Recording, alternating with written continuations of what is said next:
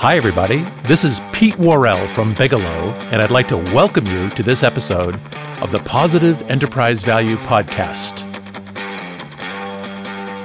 Ever notice that some private enterprises successfully transition through evolutions and revolutions in leadership, management, even ownership? Some end up with terrific new majority owners, the entrepreneur owner-managers moving gracefully into the next interesting and rewarding chapter of their lives, surrounded by friends, their positive legacy assured, and their independence powered by the fortune they've just realized, while others' outcomes can look more like a train wreck. Is it merely luck, or is it more than luck?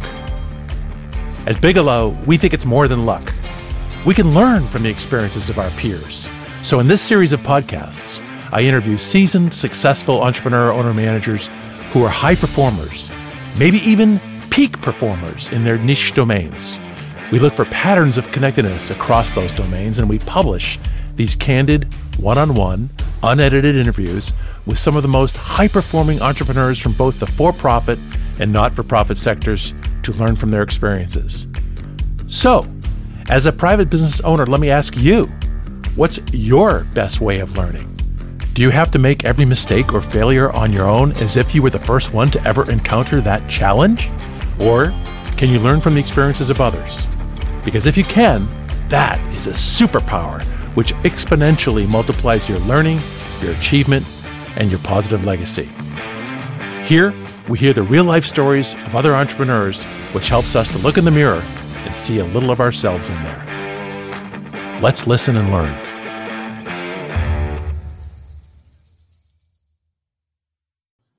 In the next few sections of the Positive Enterprise Value Podcast, we're going to try a little experiment. I'm going to do a handful of very short, rapid-fire interviews with entrepreneur owner-managers about quarantine learnings. Why do this? Well, in the domains we work in, that is, in the entrepreneur economy, positive psychology, and behavioral finance, the future can't be predicted, right? It's not knowable, unlike, say, physics or astronomy, for instance. No one living has ever experienced a viral epidemic or a fear epidemic like the past 120 days. Each of us has had to modify our lives and the businesses we own really quickly in the past 120 days. I've been inspired and exhilarated by entrepreneur owner-managers' grit and positive energy, in fact, their character, using this quarantine predicament to rethink or accelerate positive change in their approach to the marketplace and to enterprise value and positive legacy. Today, our Quarantine Questions rapid-fire interview is with Jennifer Borislow. Jen is the founder and CEO of Borislow Insurance, a health and benefits insurance and consulting firm. They serve firms across the country with more than 50 employees and have a value-added specialty in secondary schools. Jen and I spoke on Wednesday, June 24th. So look, I will have recorded a bit of an intro for this podcast so people will know who you are. But thank you, Jen, for agreeing to do this. I really appreciate you being so generous with your time and your thoughts. And, actually, you are part of the genesis for me thinking about doing this brief series of very short podcasts. I'm going to do like a handful. They're like, brief, rapid-fire questions and answers. I haven't done this before. And it was really about what are the learnings that we have coming out of this quarantine. And I was inspired by talking to you, and I was thinking about how entrepreneurs like you and Mark and others are so quick to adapt to changes, even changes that involve adversity like this one. Could you just give us a paragraph or a sentence on what has happened with your business in terms of either revenues or what have you done about costs? I'm just trying to get put a pin in the ground for where you are now compared to where you maybe thought you'd be. So let's reflect back on exactly what happened and what has transpired over the last 14 weeks. So on March 16th, we made the decision that we were going to be 100% closed and we were going to send all 65 employees 100% remote.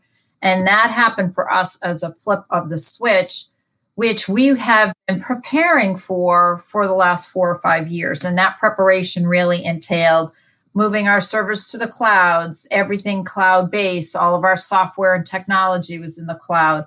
And we've been doing this as a part of a disaster recovery effort because we are in a pretty heavy snow belt, but when we have ice storms, we lose power, and we have lost power for a couple weeks at a time. And so our purpose was to prepare for a disaster for snow and ice. It was never meant to be a pandemic. But fortunately, our disaster recovery policy allowed us to quickly move into a remote environment. And probably one of the biggest learnings for us after we've gone through this process was how easily everybody was able to transition. It was such an eerie day that day, because I have a corner office with lots of windows, to watch our team leave the building with monitors and laptops, and some took their chairs because we told them take everything you need to be productive. But we thought that was going to be our 2 or 3 week period, never anticipating 14 weeks later, we're not really fully back into our space. So 14 weeks later, are you in the past quarter, have you seen a dramatic change in the business, in revenue, or have you done things about cost, or was that necessary? So we work primarily with employer groups, whether it's schools, nonprofits, or for-profit employers. And our focus immediately turned to helping them. Our immediate focus was our employees and their families, their health and well-being. And then our secondary and became our primary business focus was our clients. We became experts in layoffs and furloughs and reduction in force and what it meant. We had 2 big pieces of legislation, the CARES Act and the Family First Act, which complicated the clients' lives. And we were working 24/7 to make sure that they were able to successfully execute on whatever plan they had for their businesses. Our long-term clients had to lay off employees. There was a real big difference between furloughs and layoffs. And we had to really help them navigate those challenges because it impacted people's lives and their ability to have benefits. So our focus was definitely on our clients. And then we anticipated that based on the clients laying off and creating furloughs, what our revenues were going to be over a period of time. In our business, we get paid in arrears. So we do the work and then we get paid based on premium and number of lives, but we get paid 90 days later. So we have been forecasting what the financial impact will be to our organization, and we know we'll be down. I mean, our 2 largest clients laid off 75% of their workforce. One was in the transportation industry and the other's in the restaurant business. So both of those got hit really hard.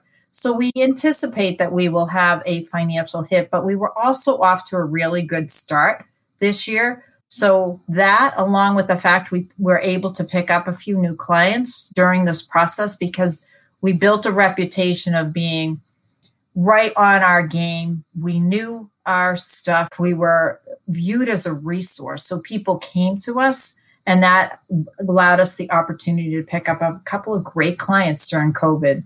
Wow, that's a great story. So I was going to ask you how quickly you pivoted, but so you pivoted immediately, like on March 16th. Yeah. And Yep. so have you been pretty much working from home during those past quarter? I have, and everybody has. We didn't even open the office till about 2 weeks ago.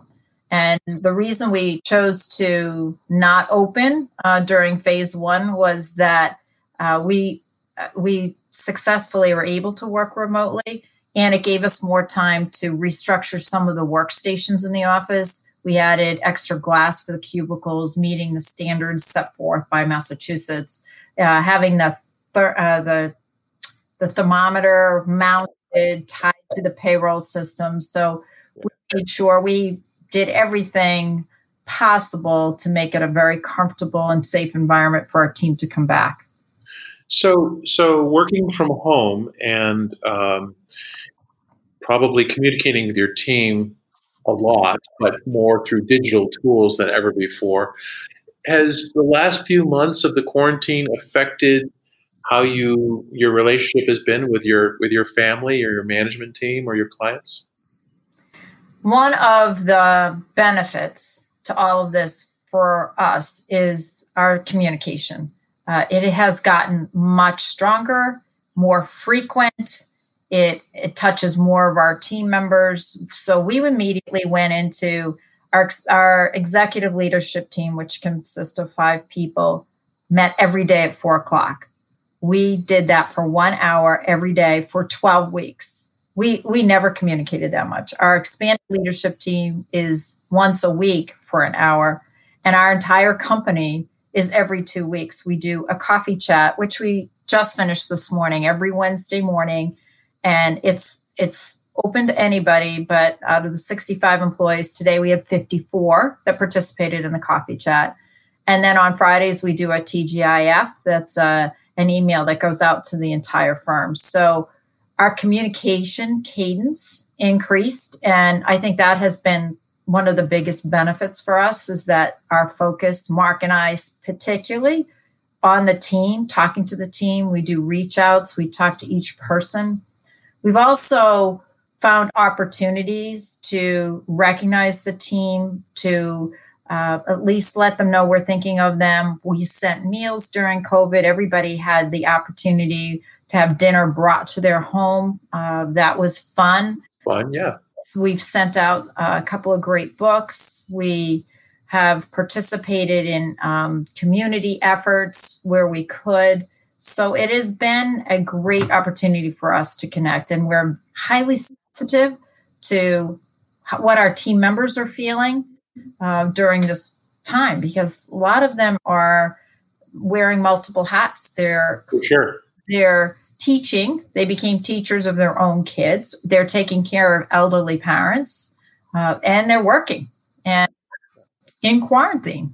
Yeah, it's interesting. I'm resonating with what you're talking about. It sounds like you really applied a lot of structure to communications, which was previously probably informal and unstructured. You see people at the coffee maker or whatever. But I really love the way you describe that. I know in our firm, we began to have twice a week firm-wide WebExes. And after, I forget, let's say 4 of those, I said to the group on one Friday morning, sort of casually, I just sort of assumed everyone would agree with this. I said, okay, I think we're ready now after 4 weeks. We can go now to once a week WebExes. And the group said, no, we don't want to do that. We like to have it twice a week. So very, very curious, very interesting. So are there some of those things that you've done which you feel like are positive to the firm and to the team members, such that you'll continue doing them differently in the future than you had before the quarantine? Definitely. I think the all firm coffee chats, we will continue, because it is a way for them to see Mark and I more frequently. We are very present in the office, but we also both travel quite a bit. And this quarantine period and through the end of the year, we probably canceled 9 or 10 trips, whether it's business or conferences or even just personal travel that is not happening this year. Yeah. So now that we know that our communication has such a powerful impact, it will certainly remind us the importance of continuing with it. Do you think you'll use a digital tool? Like, will you continue like the digitally once a week coffee chat? Absolutely. So it's every weeks. And the reason we will is that we have locations in New Hampshire. We have remote employees in Florida and Connecticut and in Scituate. So for us, the technology to visually see each other probably is very impactful. And we're going to continue with it. So you and Mark, and I'm thinking about you particularly, you're both lifelong learners. You're out there, you're turned on by finding new information, new domains, connecting patterns across domains. And a lot of that you've done really in person, right? You've really spent a lot of time with your clients and prospective clients, and maybe even working with them before they became clients. How are you accommodating that now, since you're not with them physically?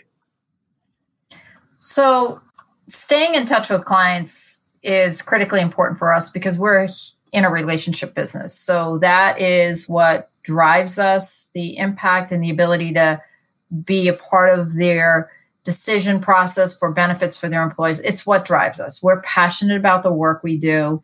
And what we find is you have to be creative in how you connect. So sometimes it's a text message, it's a virtual cocktail. We've done that several times. I've personally done that. I'll reach out to a client and said, it's been a long week. You want to meet for 30 minutes and share a glass of wine. We've sent bottles of wine to clients and said, hey, let's, meet for a glass of wine. So that's been fun.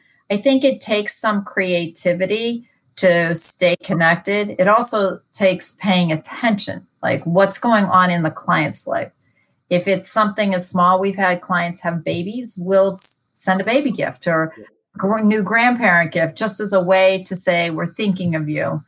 We have to be hugely proactive because our world and their world is changing so rapidly with all the legislation that has impacted the employers taking care of employees. It's weedy, it's intricate, it oftentimes involves our legal team to help them make decisions. They can't easily make a decision without looking at their ramifications of that decision. Like, am I going to lay off somebody? Am I going to furlough somebody? How does it intertwine with mass paid family medical leave? So our world has gotten very complicated, and our goal is to simplify that for the clients. And in order for us to do that, we really need to understand what they're doing. My wife, Corinne, is a physician, and she has been seeing patients through this whole thing, but a lot of patients, I think, stayed home for a while, and now they're back in force in terms of seeing her. And she was commenting, I don't think she'd mind if I said this, she was commenting that, wow, there's lots of people who sort of didn't take care of themselves during this time. And, for whatever reason, their health isn't as good after the quarantine that it was going in. But I'm looking at you and you look tan, fit, and rested. So how has your self-care routine changed? Have you been thinking about your workouts and your nutrition and your sleep, or what are you doing differently? So I was already working out a couple days a week with our trainers. So we have an on-site fitness area, which clearly got closed down when we closed the office down. And what we did is we took our trainer and we had her do online training sessions for our team. So 5 days a week, twice a day, she does a 30-minute workout with anybody in our organization who's interested in participating. So I have done that every day.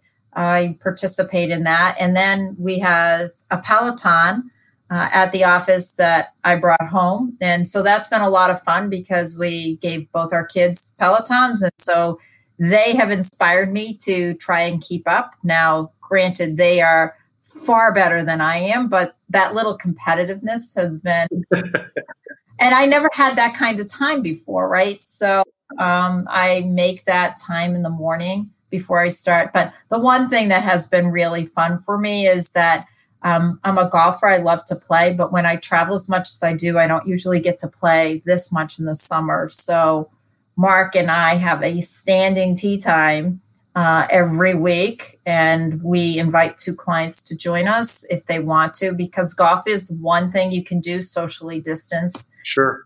We've been playing since they opened the golf courses. We started playing in Connecticut first, and then we moved to Massachusetts, and that's been really fun for me. Great. That's great. It's helped me improve my game, so I'm pretty excited about it. Do you think, you're in a business where your team has digital tools, and to some degree they can work easily distributed. Again, a little bit like our business, we're in the cloud. Our team had the tools. Do you think when the bell rings and things go back to normal, whatever that means, do you think that will continue to stick in some way or some part of that? I do. I think we are going to have a hybrid workforce as we move forward. Some people will continue to work remote because of their concerns about their own personal health, being in a larger space with a lot of people. And then I believe that there will be a good percentage of our team that will welcome the opportunity to be back in the office.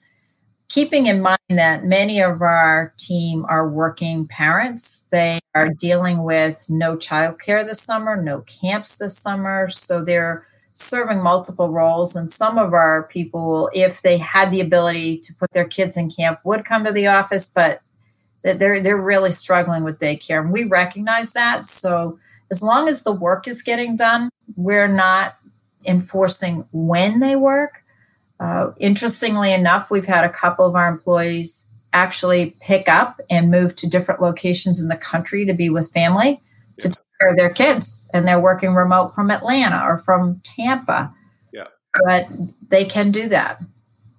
So as you think about your business model and you think about moving forward, has the virus and the quarantine cause you to change your views of the business model? In other words, I don't know what the answer is, but are you thinking about allocating more attention or resources to one end user market than another that you would have compared to in the past? Is there anything like that going on in your mind? One of the things that we are entertaining is expanding the services that we provide our clients. What we find is that for many of our clients, we become an extension of their HR department. And as they have trimmed down employees, we are finding they're leaning on us more heavily. So that is an area that we hired an outside consultant to interview 12, 14 of our clients, one-on-one session for an hour, and we're investigating adding an additional opportunity to impact our clients through this HR, maybe consulting practice. Would that look like outsourced HR? No, we're thinking about bringing it inside. No, I'm sorry. First, let's say we're a client. Would that be we would outsource our HR to you? Potentially outsource your HR or parts of it. Yeah. Could be outsourced to us, because what we are finding is that a lot of clients don't want to hire lawyers to do certain things that are required under the new CARES Act or the Family First Act or the Paid Family Medical Leave. They want somebody who's can do it all in one place, like a one-stop shop. The feedback has been tremendous because we selected clients that we feel could really be honest with us, like what they're willing to pay for versus what they expect to automatically happen based on what they're paying us now. So that for us we've used this time to figure that out. Love that. So, in a way, I know I'm looking at it from the outside in, so maybe it's not fair, but it looks to me like you've really flourished during this time. Like you've used the time really productively and you've really flourished. Is there anything that you discovered about yourself? Is there a talent or a skill that you discovered during the quarantine that you wish you had? Me personally, the technology is moving so quickly, right? So Zoom, I was a Zoom user, but I wasn't a Zoom aficionado. Now I am. Yes. But then we switched to Microsoft Teams internally, and we use Smartsheet, and we use Deerwalk, and we use all sorts of analytic tools. And what I find is that for me personally, all the technology is overwhelming. And so as I'm leading the organization with Mark, I don't really have the bandwidth to learn all of the technology. So I'm really grateful that I have great people around me. And although I can't keep up with the ever-changing technology, we have lots of people who can. Yeah, I get it. That answers your questions, but it really pointed out to me that it's hard for me to keep up with the team. Yeah, I get it. And during this time, many of the entrepreneurs I've spoken to have said a version of what you said, in that maybe there were some things that were going to change in their business model or in their own skill level over the next, making it up, 1 to 3 to 5 years. But the quarantine has forced that to happen much more quickly suddenly. Absolutely. One of the things that we really identified worked well for us is that back in the fall, we started putting together a leadership academy in our organization. Professional development is critically important for us. So we hired an outside consultant and we designed the program with her. And she has done a remarkable job. So we went through the interview process, we had each of our team members apply for the opportunity, selected 12, and all of that pretty much other than one meeting happened during COVID, right? It all went to virtual versus the one-on-ones, the group meetings. And that really was a tremendous surprise for us. The personal growth and the commitment of each of those individuals in the Leadership Academy, it couldn't have come at a better time, right? They had to dedicate to it. They really embraced it. And it was life-changing for several of the members of that group, that we are repeating it and making the investment for the second level of what that looks like. So that actually got even a bigger push because of the time. Right. And the results have been great. Right. Wow. What fabulous timing that was, to be able to fill in that right at that moment when people really needed it. So last question, Jen, do you have any advice or friendly insights for other entrepreneur owner managers who are listening to Positive Enterprise Value about what you've learned during this quarantine? Any advice? For me, it was to listen and to really understand what others might be going through. So to be an influential leader within your organization, you really need to understand what others are experiencing, not necessarily just at work, but in their home lives as well, because that has a huge impact on how they show up for work and how they show up with clients.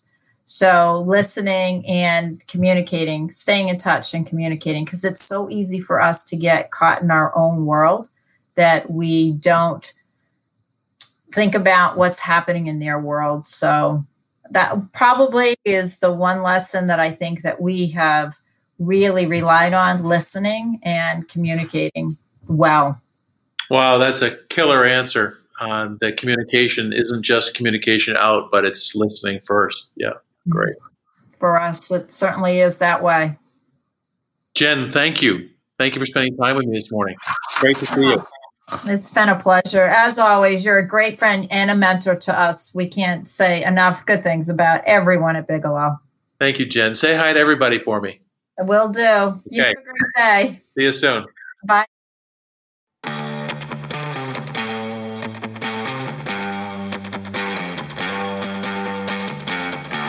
I hope you enjoyed this interview as much as I did.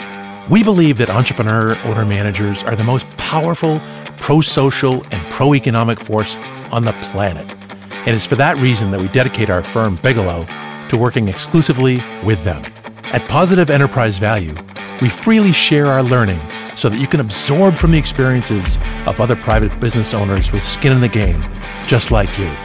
Bigelow is widely regarded as the M&A advisor that deals exclusively with high-performing entrepreneur owner managers. Our scrappy independent boutique firm only offers one service, that is to help build and someday capture enterprise value. You can find all of the episodes on this podcast on Bigelow's website, which is bigelowllc.com.